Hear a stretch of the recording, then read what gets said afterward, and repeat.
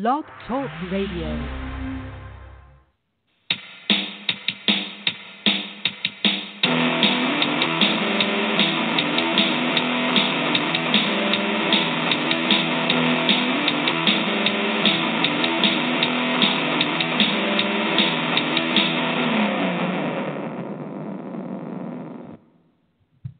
Good evening, everyone, and welcome back to the Cubby's Crib podcast, Climbing the Ivy on the Fansided Network. This is your host, Alex Pat, and I will soon be joined by my co-host, Adam McGinnis. On tonight's episode, we will be talking about Justin Grimm being released by the Cubs and being picked up by the Kansas City Royals. Shocker, a lot of Cubs seem to go there. We will also talk a little bit about spring training, and we're closing in on the season. Just one more week to go, plus more fun on the show. So, looks like Adam is here. Adam, how you doing? I'm doing well, thank you. Good. Okay, so not a lot of news per se. We'll be doing a bit more analysis on this show. A lot of guys are being cut who we think are going to be cut. The big league roster, we've said in shows past, there's not a lot of debate of who's going to make the team and who's not. But Justin Grimm, in a little bit of news, was released by the Cubs, and he quickly got picked up by the Kansas City Royals. This was a move that kind of had the writings on the wall. He was really struggling in spring training. We said on a previous show that we didn't think he'd make it, and obviously he didn't make it with the Cubs. What was your initial reaction? I think we all knew this was coming, Justin Grimm being cut. He's just not had it these past couple of years. And the fact that the Cubs took him to arbitration over, a measly $100,000 or so, maybe a little bit more, that was probably the writing on the wall that it wasn't going to last. But, this is not surprising. The truth is the Cubs just really didn't need him at this point. The bullpen has improved dramatically, so much so that they didn't really need to rely on a comeback from Grimm.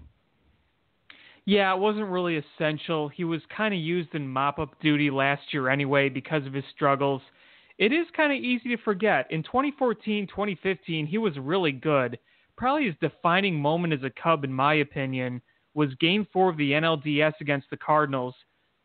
The guys, two guys got on against Jason Hamill, and then they had to pull him. I think it was the third or the fourth inning, one of the two, and Justin Grimm struck out the next three guys to get out of that mess. So I think that was kind of his defining Cub moment in a year where he had a 1.99 ERA overall. So we wish you luck, Justin. You know, you did some good things here, and we'll always appreciate that.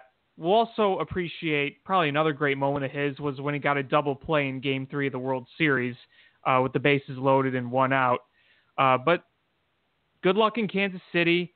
As a lot of Cubs, we wish luck in Kansas City. You pointed that out earlier. Yeah, this whole thing with Cubs Kostoffs going to the Royals is kind of funny, isn't it? I love it. It's great. If you're a Chicago Cubs pitcher and you are washed up and you feel like you've got nothing left in the tank, the numbers just aren't there, you can find comfort knowing that you've got a home on the Kansas City Royals. They'll take you. God bless the Royals. Yeah, because, I mean, last year, Jason Hamill was one of those people who went to the Royals, did not go well in 180.1 innings, 5.29 ERA, fielding independent pitching of 437, a whip of 1.4. If you thought that was bad, Travis Wood going to Kansas City, that was even uglier, unfortunately, because both Wood and Hamill were guys who had pretty successful careers in Chicago. But yeah, last year, 6.91 ERA, a whip of 1.8 in 41.2 innings there because he went to the Padres mid-season. But yeah, overall, pretty poor showing from him in Kansas City. Same with Jason Hamill. After having those good years in Chicago, you remember Jason Hamill was involved originally in the Addison Russell deal, and then he came back for 15-16, was a really good lower-the-end rotation guy. didn't do anything really in the postseason. I don't think he pitched at all in the 16 postseason, but he still had a pretty solid regular season in 2016 after pitching a little bit in the 2015 postseason and having a solid 2015 regular season as well. But those aren't the only two guys. Don't forget Jon Jay, former outfielder, also in Kansas City. I thought that was a pretty good move by the Royals. Yeah, I agree. Jon Jay has been an underrated player for a while. He was, I think, a lot more valuable with the Cubs than people thought he was going to be. I think he played a lot more than people thought he would. But to go back to the pitchers for just a moment, yeah, we saw with the Royals, Jason Hammel, he did kind of the same thing he did with the Cubs, where he had a really good first half of the season and then just kind of fell apart in the second half. I'm not sure what's up with that trend. I hope it doesn't continue. I mean, the Royals are going to need him to be solid for a decent season because, to be honest, I see the Royals losing an awful lot of games this year. I just don't think it's going to be pretty. Yeah, even with the addition of Jon Jay, they're probably not going to win any more, in my opinion, than 67, 68 games. Obviously, Their window of contention was small, and it kind of stinks that you see these good Cub players or guys who are at least solid go to the Royals and kind of stink. It's you want to see them do better because I really liked Jon Jay. I liked Jason Hammel too. I know that sometimes he got some heat, especially for his second half statistics because, like you said, we know that they haven't always been pretty. But, overall, I liked him a lot. And his surprising 2014 got us that big trade with Oakland, or at least he was part of it. But, yeah, looking at the splits right now with Jason Hammel, in the second half, the ERA, let me see here. Okay, this is just 2017. I'm trying to look for career here. But before I actually find it, it was no surprise that he struggled in the second half again because that's typically what he did. And for me, what I really hated seeing most was Travis Wood falling apart. I really liked that guy. That was a whole season thing, yeah. Yeah, and bad news this year, too, that he tore his ACL. He was with the Tigers this year. This could maybe be the end of his career. I don't know. I hope not. But I always really liked him on the Cubs. He had a fun personality. Memorable moment playing in the outfield, pitcher in the outfield, good stuff. But, unfortunately, it might be the end of the road for Travis Wood. Yeah, I was wondering about that recently, too, right after he tore his ACL. I think that he is going to try to get back into the game. I really do, because he's 31 years old. That's not terribly old, but it's going to take a lot to come back from that kind of injury, especially after struggling the way he did in 2017 with the Royals. He'll probably get maybe a minor league deal somewhere when he's ready to come back. That's my guess. Will he be able to make a full-on comeback? That remains to be seen. But Travis Wood, you look at him as a Cub, 2.95 ERA in 2016, and those were as relief appearances for the most part. In fact, that was the 1 year he didn't start any games at all as a Cub. He had a really good 2013. He was the only All-Star on the Cubs that year. In his only year, he reached 200 innings. 3.11 ERA, and if you remember, he hit that one grand slam against the White Sox. Fun little memory there. But as far as his future, I really don't know, but I do wish him the best. I do too, and like you said, only 31 years old. That's not that old, but it's kind of different with bullpen guys. With starting pitchers, age is a big deal, but with bullpen guys, the teams seem to really only care about your resume. It's what have you done for me lately? And the last couple of years for Travis Wood have not been good. Yeah, I know. There just really hasn't been much consistency, unfortunately. Like I said, he was good in 2016 out of the bullpen strictly, but he had some years with the Cubs where his ERA was pretty high, along with the ones where his ERA was pretty good. The last year he had in Kansas City, not so good. So I don't know. It's hard to see what his future is. But quickly going back to Hammel, I finally found his career splits, and this is from Fangraphs.com. to no surprise, his lowest ERA is in April. And, oh no, sorry, it's in June. His lowest career ERA is June. It's 3.54, and then it's 3.99 in April. And then you go to July, 5.29, and it's also 5.34 in September, October. Overall career, that's a 4.09 ERA in the first half, and in the second half, it's a tick above 5 at 5.12. So there is quite a difference there, first half versus second half Hamill. But like you said, he's going to have to bounce back for them. Also, don't forget, Jorge Soler was traded there. It's not like he signed there. Obviously, it's a little different, but there's another former Cub on the Royals. Soler power, baby. Do you think he's going to bounce back this year? I do not. Don't think so? No. Jorge Soler has fallen into the category of I'll believe it when I see it. I loved that guy when he was on the Cubs. I still wish him the best. I always was a big fan of his. But, he just never quite materialized the way people thought he would. And so now I'm at a point where I'm just not going to buy into the hype until I see it. Yeah, I understand that. Unfortunately, the reason is he's been having injury problems since his minor league days. I remember there were times when he was in, high A and double A where he was battling leg problems, and that was a bit of a concern. Luckily, the Cubs were so stockpiled with prospects that it didn't really mean much in the long run, team-wise, I should say. Last year, he only played in 35 games and batted 144 with a 245 on base, 2 home runs. This spring training, he does have 6 long balls and a 339 on base. But, yeah, I kind of with you, and I'll believe it when I see it. I do feel like, though, if he can truly stay healthy, that he will be a good asset for the Royals. Is he going to be a huge on-base guy? No, I don't really think so. He's going to be a power guy. He's going to swing and miss a lot. He's going to hit a lot of hard balls. Pretty much what he did with the Cubs, because in his first 3 years in the majors, which were with the Cubs, his on-base percentage was .328, a tick above average, 27 home runs in 211 games. So, yeah, he's got to stay healthy there. But still, wish him the best. 26 years old. Hard to believe he is already 26. But those are really the only ones I could think of right now who are on the Royals. Is there anyone I'm missing? Former Cubs? Oh, man, I don't know. It just feels like all of the Cubs wash-up players are just flowing into the Kansas City Royals. Yeah, it kind of shifts because if you remember just a year or two ago, a lot of Cubs wash-ups were going to the South Side. Do you remember that? Yeah, vaguely. Let's see, they got Emilio Bonifacio, they got Giovanni Soto, they got Mike Olt, and there were a bunch of others that, they have Chris Volstad right now, if you remember Chris Volstad. Yeah.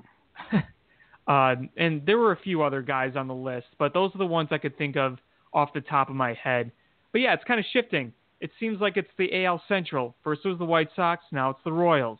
But hey, at least going to those teams doesn't really directly affect you in any way. It's not like they're going to the Cardinals, except for Dexter Fowler. That's the one exception. It's not like they're going to the Brewers, with the exception of Matt Garza. It's mainly going to teams that don't really mean anything to you. Right. Okay, so moving on here, I wanted to go more into some spring training stats for current Cubs because we are winding down. We have about really a week.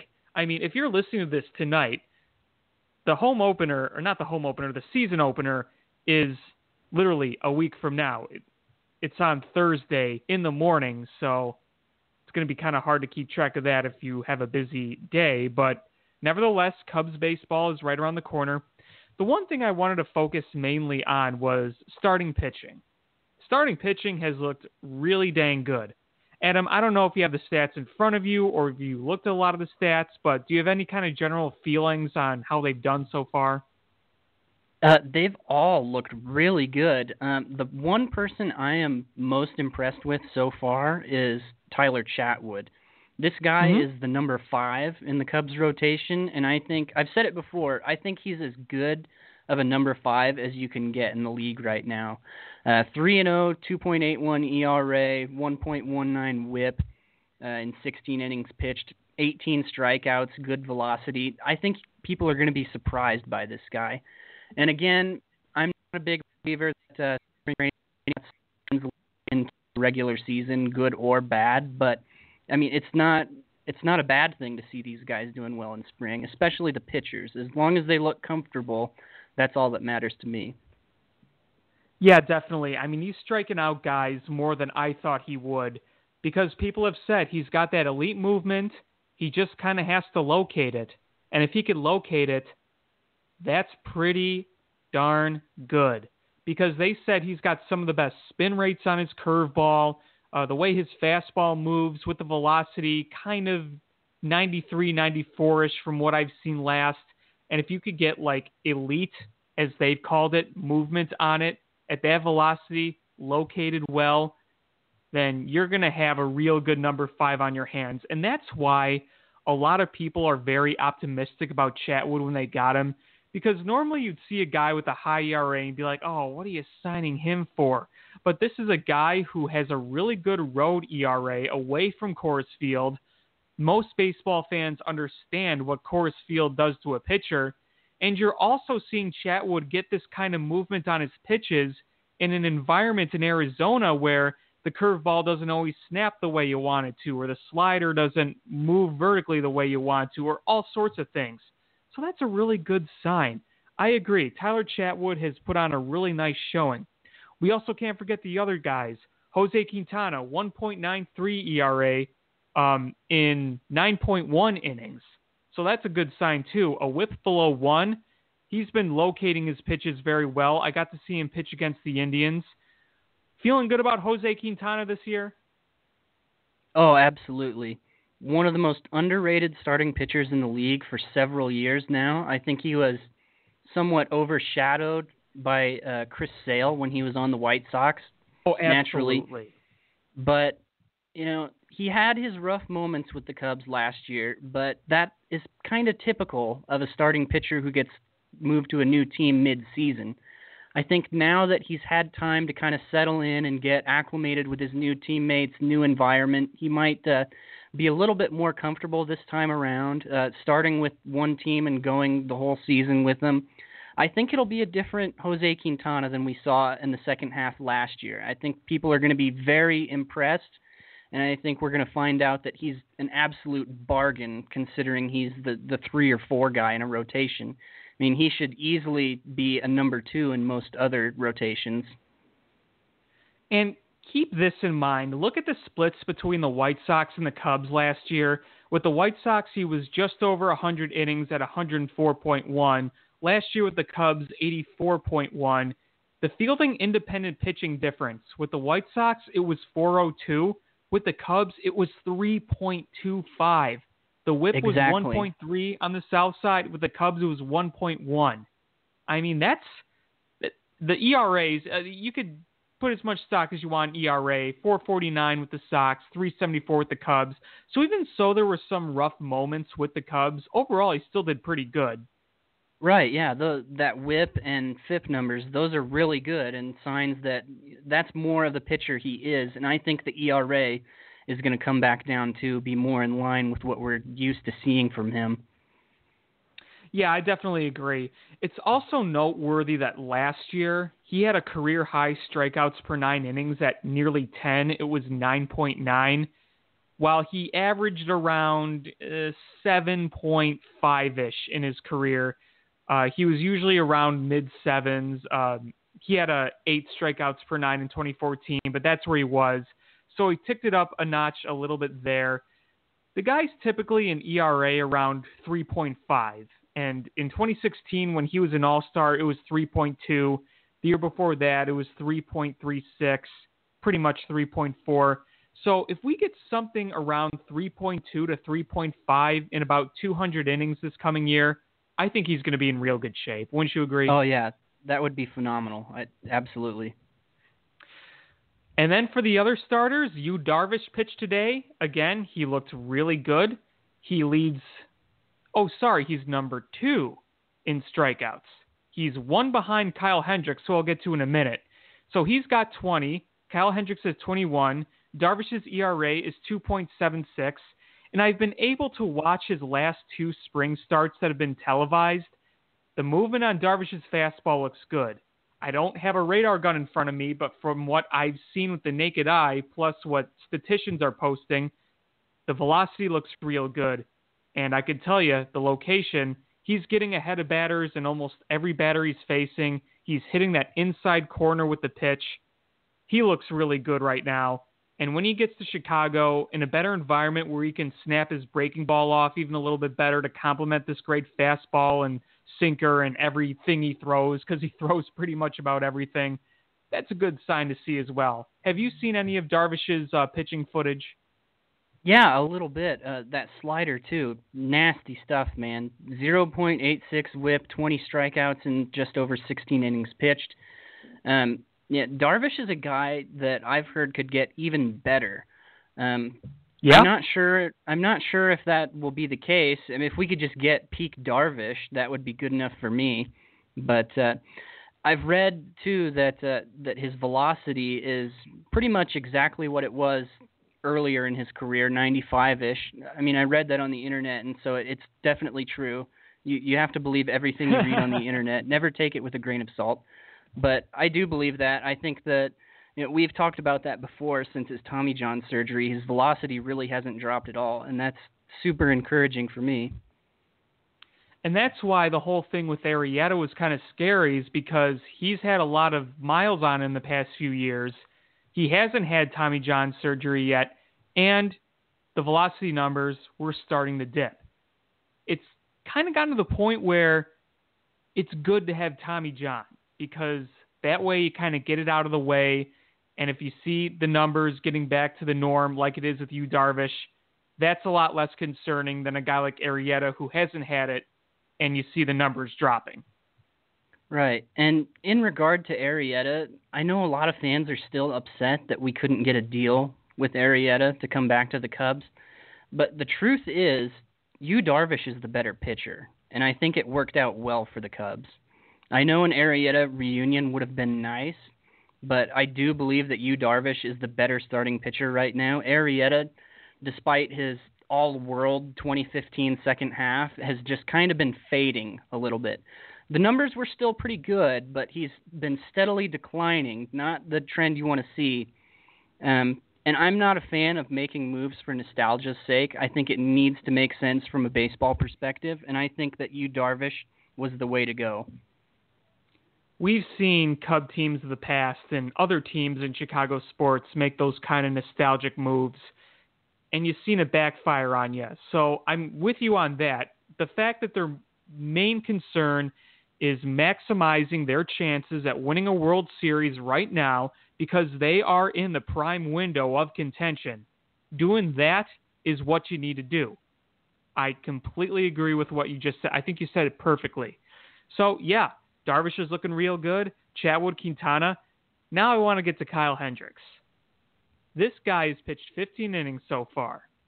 He has not walked a single batter, and he leads the team in strikeouts with 21 and has given up 5 earned runs. That's a 3 ERA.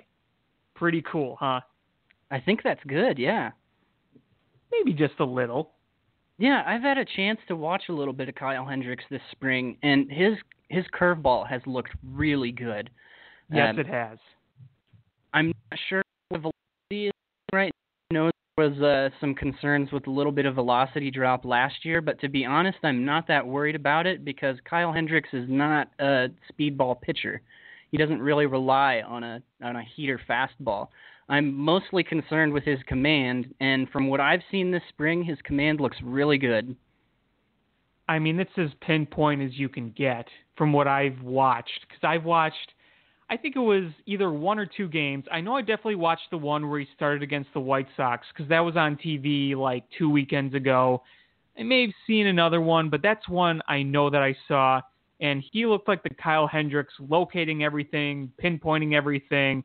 They didn't have the radar gun available, but again, like you said, he's the guy I'm not concerned about when it comes to velocity. With guys like Darvish, you are. With guys like Arrieta, you are, because they're power pitchers. But with guys like Kyle Hendricks, who have always used their stuff as controlling and location, that is not as big of a deal. Go back and watch him dominate the Dodgers in the 2016 NLCS, or just watch any one of his good starts. You see that he just uses the location and the movement to get outs, whether it's a weak ground ball, a pop-up, a strikeout. He's continuing that, and if he's continuing it now, like you said, you don't always take a lot of stock in spring training stats, but these are just pure good signs, not as much statistically, just of what he's doing. Yeah, I don't know if this prediction is bold or not, but I think Kyle Hendricks, of the 5 primary starters, is going to finish with the lowest ERA of all of them. You know what? I agree. I'm really excited to see him this regular season. I wish he was pitching on opening day. I know some wanted Yu Darvish too, but it's going to be Lester. It's a respect thing. He's a veteran guy. He's got the resume. But yeah, if you can't watch the first opening day, quit your job. It's worth it. Trust me. Yeah, for sure. It's going to be a lot of fun. Lastly, in the rotation, you have Jon Lester. I don't think there's really much detail to go in with him. 16 innings, 2.81 ERA.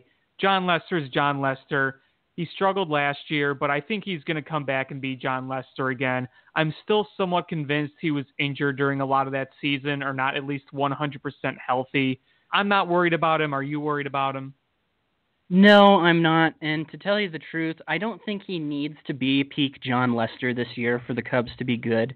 This rotation, I think, is better than what they had in 2016. At least it has the potential to be better. And so they don't need Jon Lester to necessarily be an all-star Cy Young caliber pitcher again. If he's in the ballpark of 3.5, 3.8, maybe even a little lower than that, I think that's probably good enough. Yeah, I can't disagree with that. I mean, I want him to be good. I think it's important that he's at least solid. But yeah, he doesn't have to be like he was in 2016 or 2014, because those were really good years. As long as he's solid, if he gives me a 3.6 ERA, I should say 3.6, so you know what I mean, not a 36 ERA, but a 3.6, if he gives me something around there, I think that'll be fine. Doesn't have to be amazing, but you want him to at least be solid. Oh, yeah, and don't get me wrong, I do think he could be much better than that. I do think he could be ace Jon Lester again. I just don't think the Cubs need him to be. Yeah, no, I get that, because you have Darvish, you have Hendricks, you have Quintana, you have Chatwood. That's the nice thing about this rotation. It's so talented from top to bottom that if somebody falls down momentarily, then someone can pick him right back up. So that's kind of a nice thing to have. You're not like, say, what's a good example? The Washington Nationals are somewhat of an example, because you have probably the best 1-2 in baseball in Scherzer and Strasburg. But after that, it's like, okay, you have Gio Gonzalez, who's either really good or really bad. Then you have Tanner Roark, and then you have who knows what below that. So it's nice and evened out. Yeah, Gio Gonzalez is pretty good the last few years. I think he'll be decent enough this year, but the Nationals are just a talented club. That lineup is really good, and yeah, like you said, Scherzer, Strasburg, that's as good a 1-2 punch as there is, maybe ever. It's just electric. Well, you know what's funny about Gonzalez? Last year he had a 2.96 ERA. You know what he had the year before that? What's that? 4.57. The FIP wasn't as bad. It was 3.76, but there was still some struggling moments in there. Overall, he's a really good pitcher, but even so, if you have someone who's inconsistent at times, especially in the postseason, that does worry you. But yeah, I mean, you pretty much get my point. It's really balanced, and you don't want it just to be top heavy. Right. Okay, so moving on here, we have a little bit of a fun game to play. It's over-under. basically what Adam and I are going to do is we're going to ask each other back and forth and over under what one player or the team in general is going to do with a certain stat. So, I'll just go first to give you kind of the example. I'm sure you probably know what over under is, but anyway, I'll start first asking you 230 strikeouts for Darvish, over or under? I'm going to take the under on that one. I think he'll get close. I could see him floating around 189, 190 in that range. I don't think he's quite going to get that. I know he's a strikeout guy, but this is a new team. I think it's going to take him a while to get a groove going. So I think he'll be close, but not quite to 230. Okay, fair enough. All right, so what I've got for you, number of Cubs with more than 30 homers this year, and your number is 3. I'm going to go over. Who you got? Because right now, I think Rizzo, Bryant, Contreras, Schwarber, Happ, I think those 5 can hit 30 or more. I agree with you. I've said the same thing before. Bryant and Rizzo are probably a lock to eclipse 30. Oh, for sure. Ian Happ hit 24 home runs in just 115 games last year. So if he's a regular this year, he's going to hit more than 30. And think about the power that Contreras showed last year, and he missed a lot of time with the hamstring issue. Right. Okay, so next. A 340 on base percentage for Russell. Over or under? Under. Russell's another guy that I'm going to believe it when I see it. He just hasn't turned into the hitter that we thought he was going to be. I know he's still really young, but we just haven't seen it. See, here's the problem. I didn't expect him to be a 300 hitter when he first came into the league straight away, but we really haven't seen much progress from him. He's kind of been the same player every year, and so until he shows me that he can do otherwise, I'm just not going to expect it. Okay, that's fair. I'm going to say around that because even though, he's been here for some time and you're looking for a bit more progress, I just see so much talent in that bat. I just think it's going to come around eventually, and hopefully it will this year. All right, what's next for you? All right, we've got the reincarnation of Babe Ruth next. Kyle Schwarber, batting average, over or under 255? Good question. I'm going to say slightly under, and it's going to be around 250. I think that his on base will be a lot better. I think you could see an on base from him like maybe 345, 350 because he does have a good eye at the plate. And I think he's going to mash this year, but he's never really, to me, going to be a guy who's going to bat over 250. A, because he will strike out a lot no matter what, and B, the way they play shift on him, that's going to take away a lot of hits. You saw it last year, and you're probably going to see it again. You read my mind. I agree completely. All right, cool. All right, next, we're going to go to the former MVP and the beautiful man, Kris Bryant. 35 home runs, over under. Give me the over. Kris Bryant, I think he's going to be an MVP candidate again. I think he's going to hit 300. He's going to get on base at a clip of over 400, and I'm going to say he's hitting 43 home runs this year. It's funny, I have him at 42. Pretty close. I one-upped you. Look at that. Okay, for you I've got number of Cubs starters who finish with an ERA under 3.4. We're going to set it at 3. I'm going to take it like right at 3. I think it's going to be 3. Oh, now see, that's cheating. That's cheating. How's it cheating? I mean, you can do that. I accept that rule. Hey, come on. It's over under, not even. Okay, fine. Tell you if what, I had to go over, I'll set it at 3.5, and we'll accept your answer of 3. Because okay, I'm on board with you, and I think 3 is probably likely.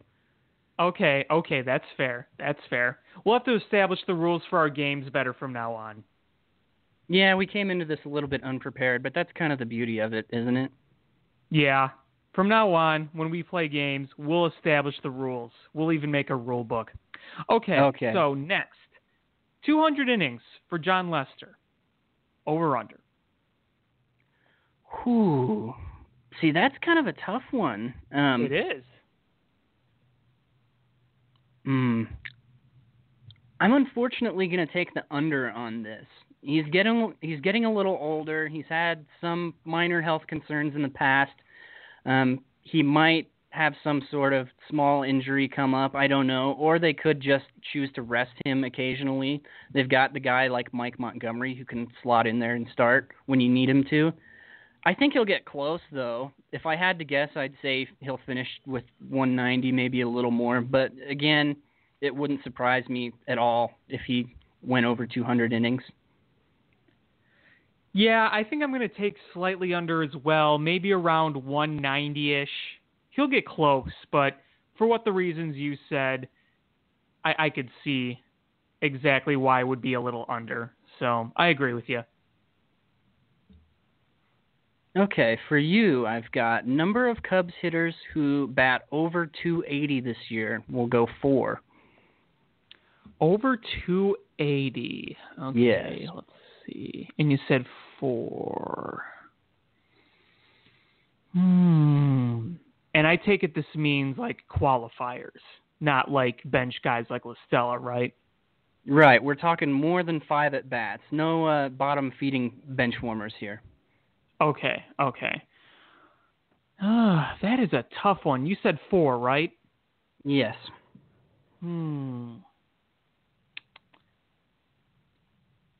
going to take under because here's the thing. They're going to be getting on base, and they're going to be crushing the ball. But with all that, they're not high batting average hitters for the most part. I think that you're going to see Bryant and Rizzo be above that mark because they're everyday. You're not going to see Schwarber. You may see Wilson Contreras either there or right below it. Albert Almora, same thing. I really don't have any faith right now Jason Hayward will. So I'm going to take under, and this isn't me saying they're not going to be good hitters, because like I said, the on-base percentages are going to be really high. It's just when I look at this Cubs team and the way I've looked at them the past few years, batting average is kind of an afterthought. So even if you look last year, they didn't have really 300 hitters on their squad, but they still scored like the most runs in the National League. So I'm just going to take under. I agree. I want to be optimistic on that one, but I think what you've said is probably more realistic. Yeah, you'll see 350 plus on base percentages and 260, 280 averages, I'd say. All right, what have you got for me? All right, last one for you. 30 saves for Brandon Morrow. Over, under? Under. Maybe he'll get close to that. I'm not convinced he's going to be the closer all year. Have we heard anything? I don't know if it's confirmed or not. I know he's listed as their closer on the depth chart, but with Joe Maddon, I just have this sneaking suspicion that he's going to tinker around with different options. And so I don't know that he'll quite get there. Even if he is the closer all year, I'm not sure he would get over 30 saves. I still think he'll be good. He's looked good. I am exactly there with you, man. I think you're going to see a stretch where you see Steve Cishek get kind of the closer role. Morrow's going to be the main guy, but I think they'll be, like you said, tinkering around is probably the right word, because Brandon Morrow, he's got closer stuff. He's slated as the closer. It's not like last year where Wade Davis was the closer. No ifs, ands, or buts. He was a natural closer, probably the most reliable closer in baseball coming in. It's a little different this year. You added more depth to this bullpen, so you might see a little bit of tinkering or just kind of being like, okay, Morrow closed. You could have Cishek go today if he's not available, or even like Pedro Strop or Carl Edwards. There's multiple guys on the squad now that either have been closers or have the potential to be closers. That's the one thing that I will miss from last year is having a guy like Wade Davis, but I'm with you on that. I think Morrow will save maybe 20-ish games, and you'll see Cishek rack up a few, and then maybe Edwards rack up a few. All right, last one for tonight. For you, All right. number of weeks before hordes of ravenous Twitter trolls demand Joe Madden be fired, and we'll set it at 2. Oh, under. They'll lose a game. Who? I would take the under if it was 2 days. If it was 2 days? Yeah, I would still be taking the under. Because that's too. just the nature of Twitter. Yeah, it really is. I mean, can you imagine if the Cubs lose the opening game to the Marlins? Not only some Cub fans, but what other non-Cubs fans are going to be saying, I don't want to deal with that. That's why I hope they just go in Miami. They take 3 out of 4. I'll be happy. Fair enough. Yep. Well, that's it for me when it comes to my questions for you, and I think you said that was your last one. We have about 3 minutes left in the show. Oh, boy. So let's get to it. The hot takes from Adam. The floor is yours. I just want to clear up a debate that's been ongoing now, and Anthony Rizzo raised the question again last year on Twitter. Is a hot dog a sandwich? And the answer is no, but it's not quite that simple. If you've got meat in between a floury layer folded over itself and the meat, what do you have? A taco. You've got a taco. That's right. A hot dog is technically classified as a taco. And James Madison originally intended to put this in the Constitution, but I think he ran out of paper before the deadline, so he just said screw it. Bear in mind this is a technicality. It's kind of like how a tomato is actually a fruit, right? But we don't consider it to be. It's not sweet because, unlike men, unfortunately, all fruit are not created equal. So, yeah, even though you might not consider it to be a taco, that's technically what it's classified as. Case closed. I'm terrified because I agree with everything you said. And here's the other thing. If you say, oh, look, a hot dog, you could be just talking about the hot dog with no bun. It's still a hot dog. You know, Exactly. There's no bread around it. It's a hot dog. The sausage is a hot dog. A Polish sausage is a Polish sausage, no matter if it's in a bun or outside a bun. Italian sausage, same thing. Greek sausage, the same thing. I mean, you can't just say, is a hot dog a sandwich, and say yes and assume that it's in between bread, because it's not always in between bread. It's clearly not. See, but yeah, I don't make the rules. I'm just reading them. I mean, yeah, you have to break it down scientifically. You got to break it down in different scenarios, and like what you said, by definition, when I think of a sandwich, I think here's the bottom half of a bread, or just a piece of bread, whatever. Then you put meat or cheese or some kind of substance, and then you intend to enclose that substance you put on the bread with another piece of bread, 2 different slices of bread. That to me is a sandwich. Yes. Hot dog, not a sandwich. It's a taco. And like I said, it was going to be in the Constitution. It didn't quite make it. Don't fact check me on that. You're probably not going to find anything. I have access to records that no one else does. You're just going to have to roll with me on that and believe me. That's a terrifying thought, but yeah, I mean, what can you do about that? Oh, I'm glad we got that out of the way. I am too. And with the that, world ladies can rest and gentlemen, easy now. The great question has been answered. Yes, and we'll have more great questions in the future. Well, guys, I think that's going to wrap it up for this edition of the Cubby's Crib podcast. Adam, as always, thanks for being here. Stay classy, Chicago. And you as well. Everyone have a good night, and we will talk to you next week right before the season opener.